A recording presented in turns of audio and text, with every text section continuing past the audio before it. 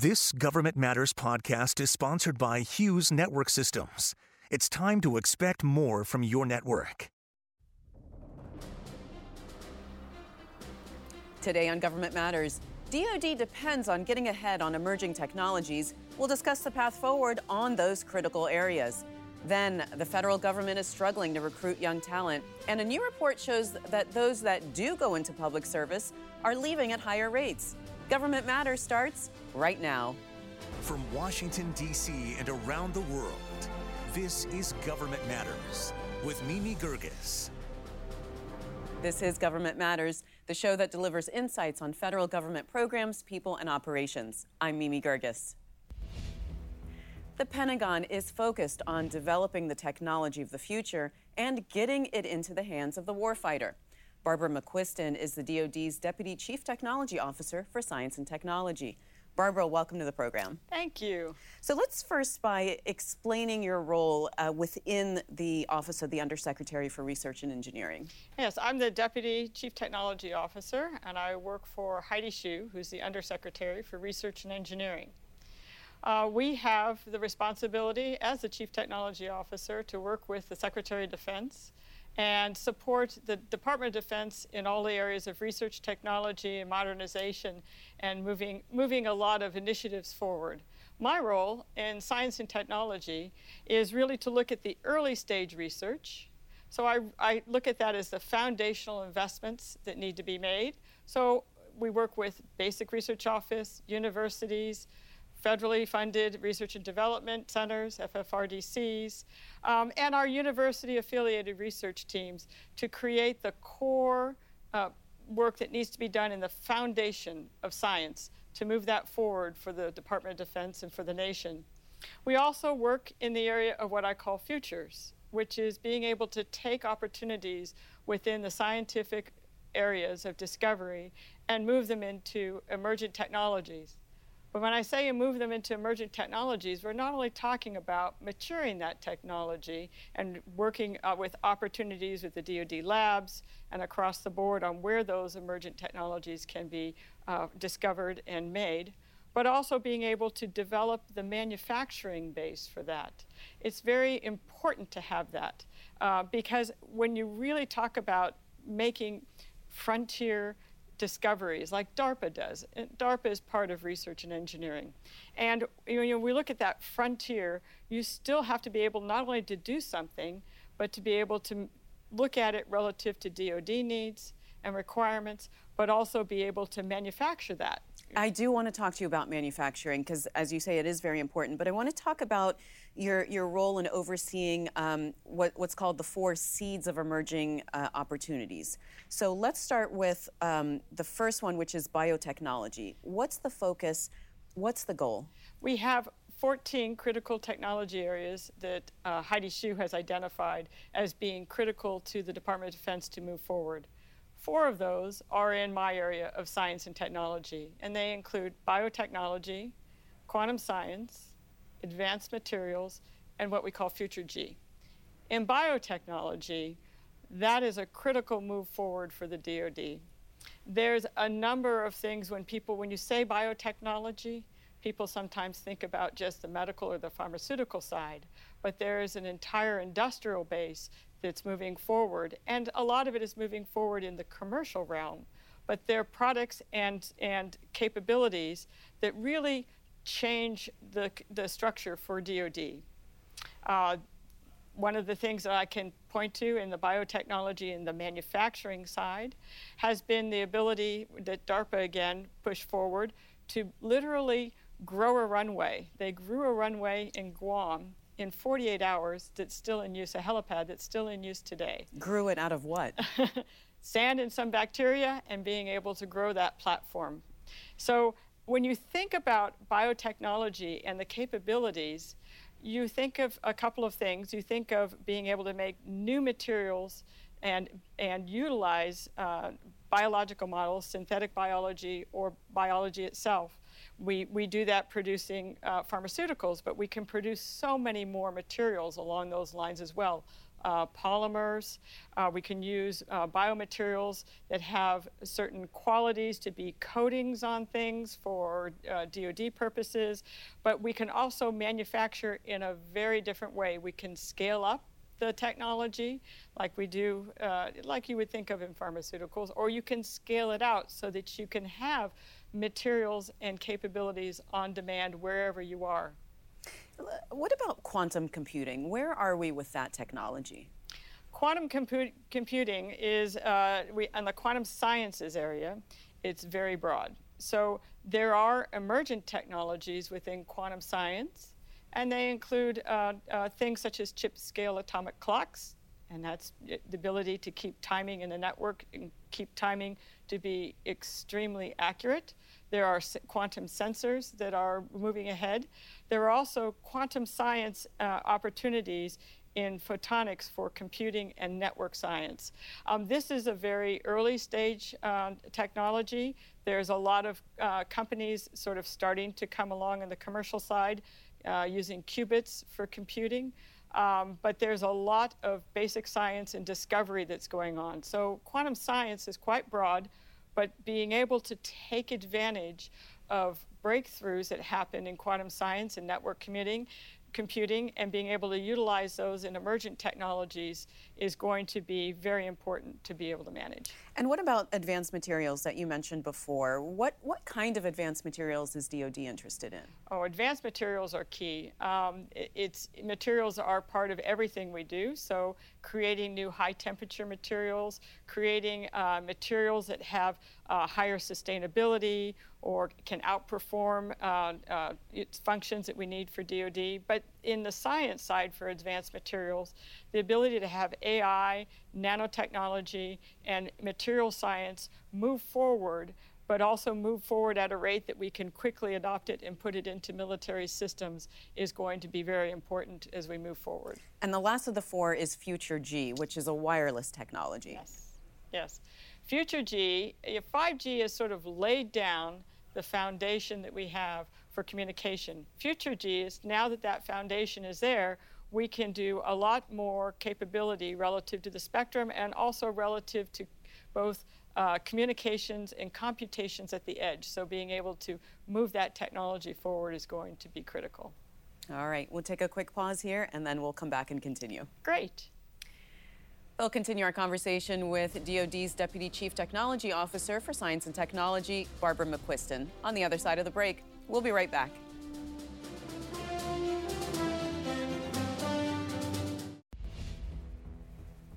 We're back with Barbara McQuiston. She's the DoD's Deputy Chief Technology Officer for Science and Technology.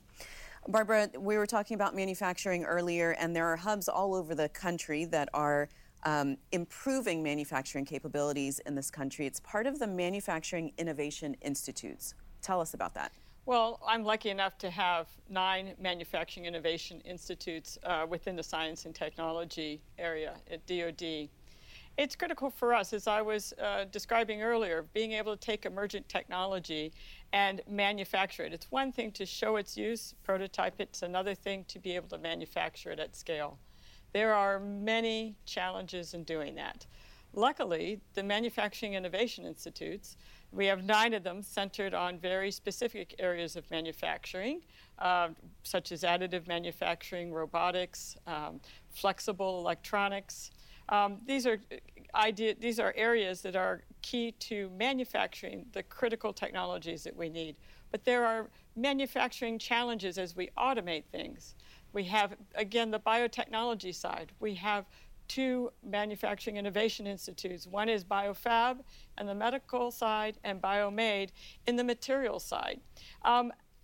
So what they bring to us is they are a public-private partnership where they create an ecosystem. They're tied to universities, startup companies, large companies, and we provide challenge problems for them in the manufacturing area that can be worked on and embedded directly into the industrial base for DoD. A lot of these areas of challenge areas in manufacturing have dual use capability as well. When we look at robotics, we're talking about sometimes advancing the collaborative use of robotics in a depot for airplane repair.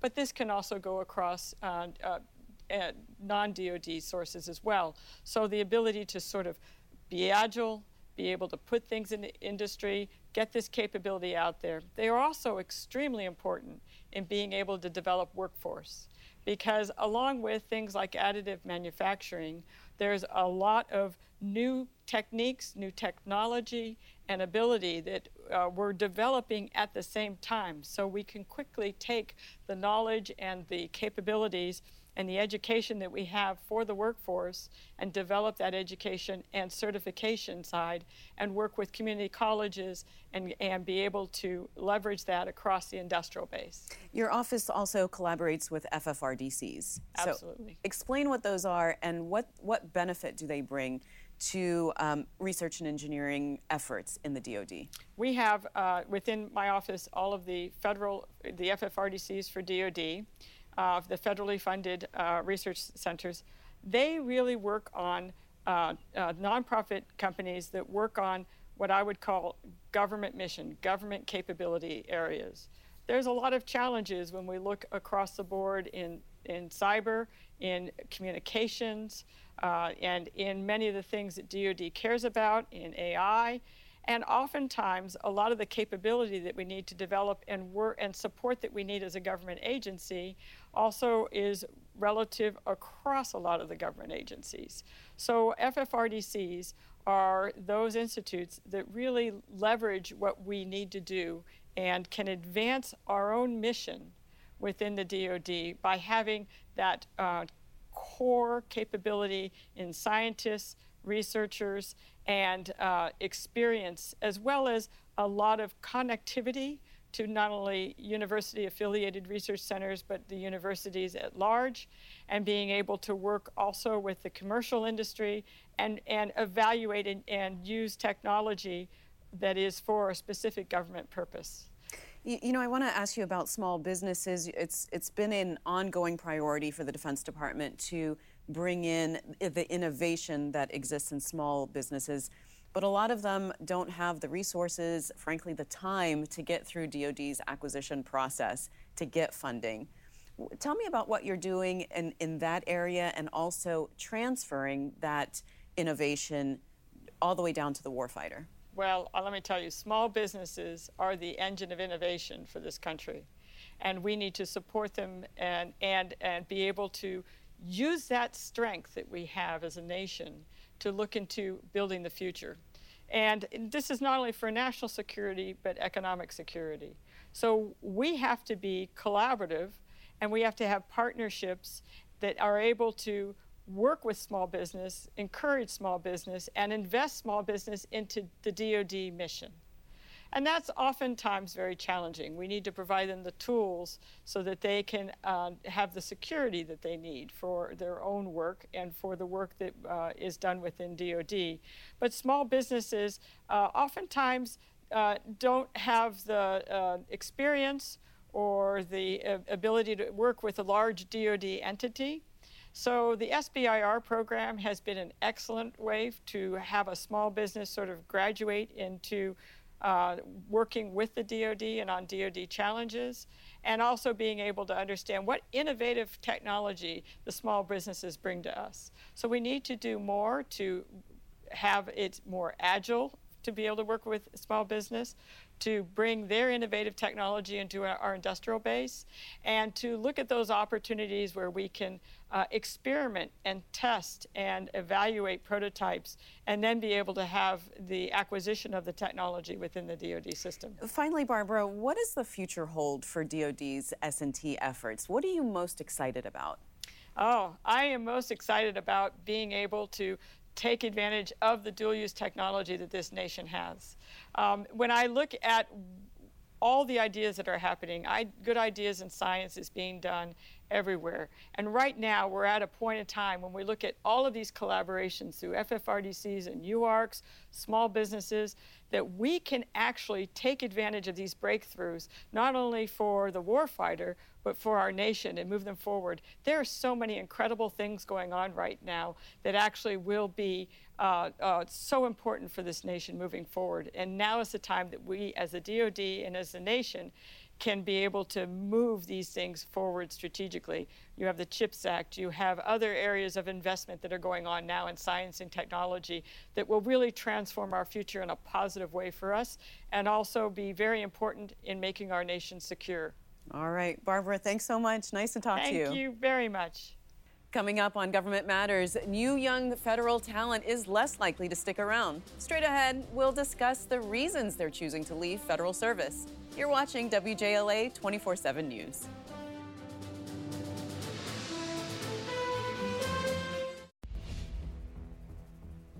A recent report from the Partnership for Public Service found that federal employees under the age of 30 are quitting at a higher rate than their older counterparts. Oma Sadiq is a reporter for Insider. She recently wrote an article on the findings. Oma, welcome to the program. Thank you for having me. So what is the rate of young people quitting, and how does that compare to the private sector? Right. So the rate of young people quitting is 8.5%. And while that necessarily isn't a large number by itself compared to the private sector, that represents around 11,000 people, it is a big number when you compare it to their older counterparts in the federal workforce. So those aged 30 to 59 who are hovering around this at an average rate of 4%. So it's double that rate. And it's also significant because it's higher than the overall government-wide attrition rate, so the rate at which people are leaving, which is around an average of 6%.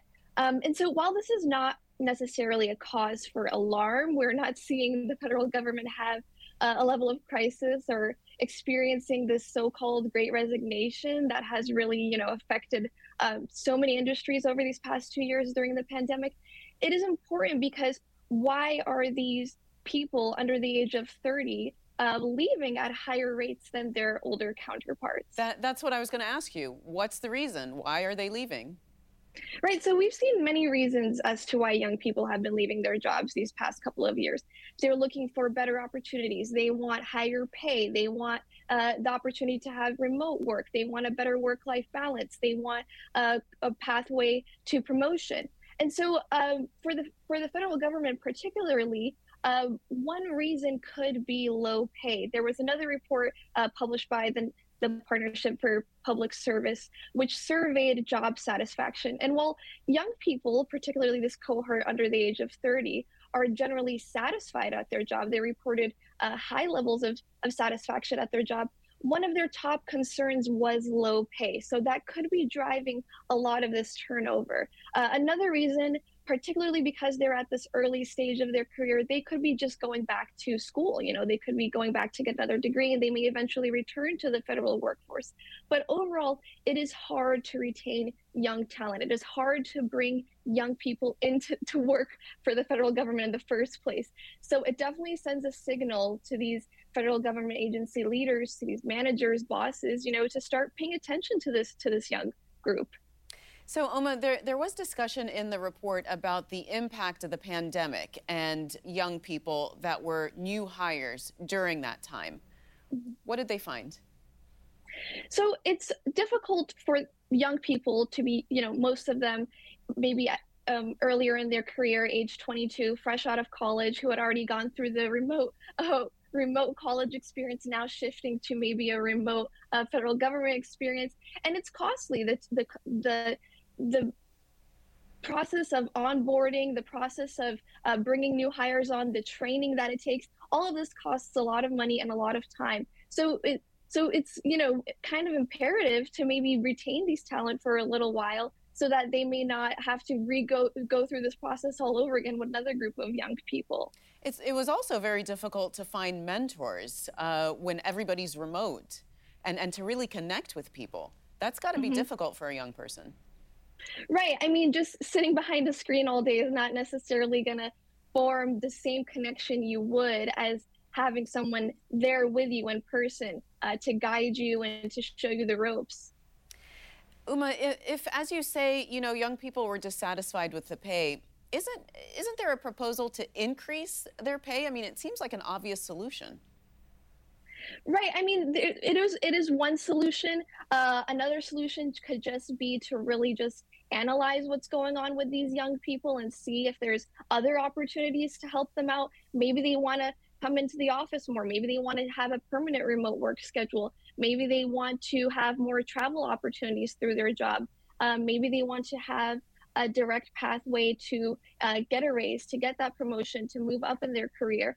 So there are plenty of things that bosses can be looking at. The most important message here is that they should be paying attention to this young cohort. Because another thing I want to mention is that the only age group that had a higher rate of leaving were people over the age of 59. And so that's largely attributed to retirement. So a lot of people retire each year. That's inevitable, that's natural. And that's typically the largest group of people that are leaving the federal workforce each year. So young people, having a solid group of young people in the federal workforce can help fill that gap that comes at the end of each year when people are retiring. So to have a strong workforce will alleviate the federal government's job in that way. And finally, Oma, did the findings signal any long-term trends that we should be watching for? Right. So as I mentioned before, it's not a level of a crisis, right? 8.5%, it is not necessarily a large number by itself. It's only 2 percentage points above that government-wide rate, but it is something to be keeping in mind. And we could see, if it's not addressed, we could see potentially down the road this so-called Great Resignation affect the federal government workforce. But for now, it doesn't seem so. All right. Well, we'll keep an eye on it. And I want to thank you so much for being on the program. Thank you for having me.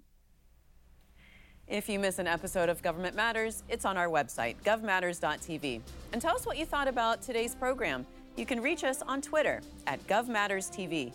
Follow us to get the latest updates, reminders, and links to our latest interviews. That's the latest from Washington. Join me weeknights at 8 and 10:30 on WJLA 24/7 News and Sunday mornings at 10:30 on 7 News to stay plugged in on issues that matter to the federal government. Thanks for watching. I'm Mimi Gerges. Stay tuned for an interview with our podcast sponsor, Hughes Network Systems. I'm here with Tony Bardo, Assistant Vice President for Government Solutions at Hughes. Tony, welcome. Can you start by just telling me what Hughes does for the federal government? What we do is provide connections. We connect the dots, meaning we use a number of various technologies to connect federal agencies, their locations, their people in ways that are not traditional, meaning that the connections that formed the government networks as we know them today and as we've known them for a lot of years have been through dedicated facilities, dedicated network facilities.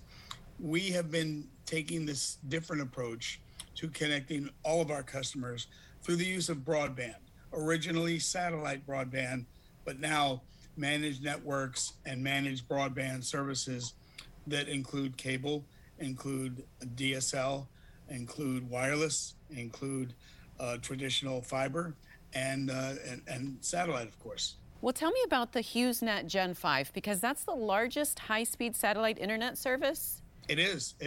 It's a very exciting service. We launched it back in 2016, and even an earlier version of it, which was known as Gen 4, that are called high-throughput satellites. And these are satellite services that took satellite connectivity and speed and capability and capacity to a whole nother level. This is a service that we sell to our consumers. We sell it in a more robust fashion to our industry partners and customers, as well as the government. Well, tell me what you're doing for the federal government with relationship to artificial intelligence and machine learning. We use our artificial intelligence capabilities to drive innovation with respect to customer care, customer delivery, the use of understanding what our partners are capable of supplying in terms of broadband services. And we use them to sort of understand in a proactive way, in a speedy way, what could be predictive behavior of the network, and use that predictive behavior to monitor the networks and monitor the network services. It takes sort of the guesswork out of it because we use the artificial intelligence to give us more information than we would be able to get manually. And I understand, Tony, that you're also working on critical network backup and emergency connectivity for first responders. Obviously, that's going to be more and more of an issue. Can you tell me a little bit about what Hughes does in that arena? Well, we've had a great deal of success in this area, and we've been pleased and honored to serve particularly the FEMA community and the emergency response community with rapid deployment of satellite technologies, where all of a sudden those technologies, because of a disaster, are no longer capable of connecting people. For instance, in Puerto Rico a few years ago during the hurricanes, we deployed hundreds of satellite services throughout the island, both commercially and in support of FEMA's efforts. And in the absence of terrestrial ground infrastructure that was working, satellite was really critical. All right. Well, Tony, thank you so much. Nice chatting with you. Thank you, Mimi. Nice chatting with you. Thanks for listening. Our daily show is produced by Catherine Roloff. Our managing director is Jerry Foley. Christy Marriott leads our technical crew. Our web editor is Beatrix Haddon.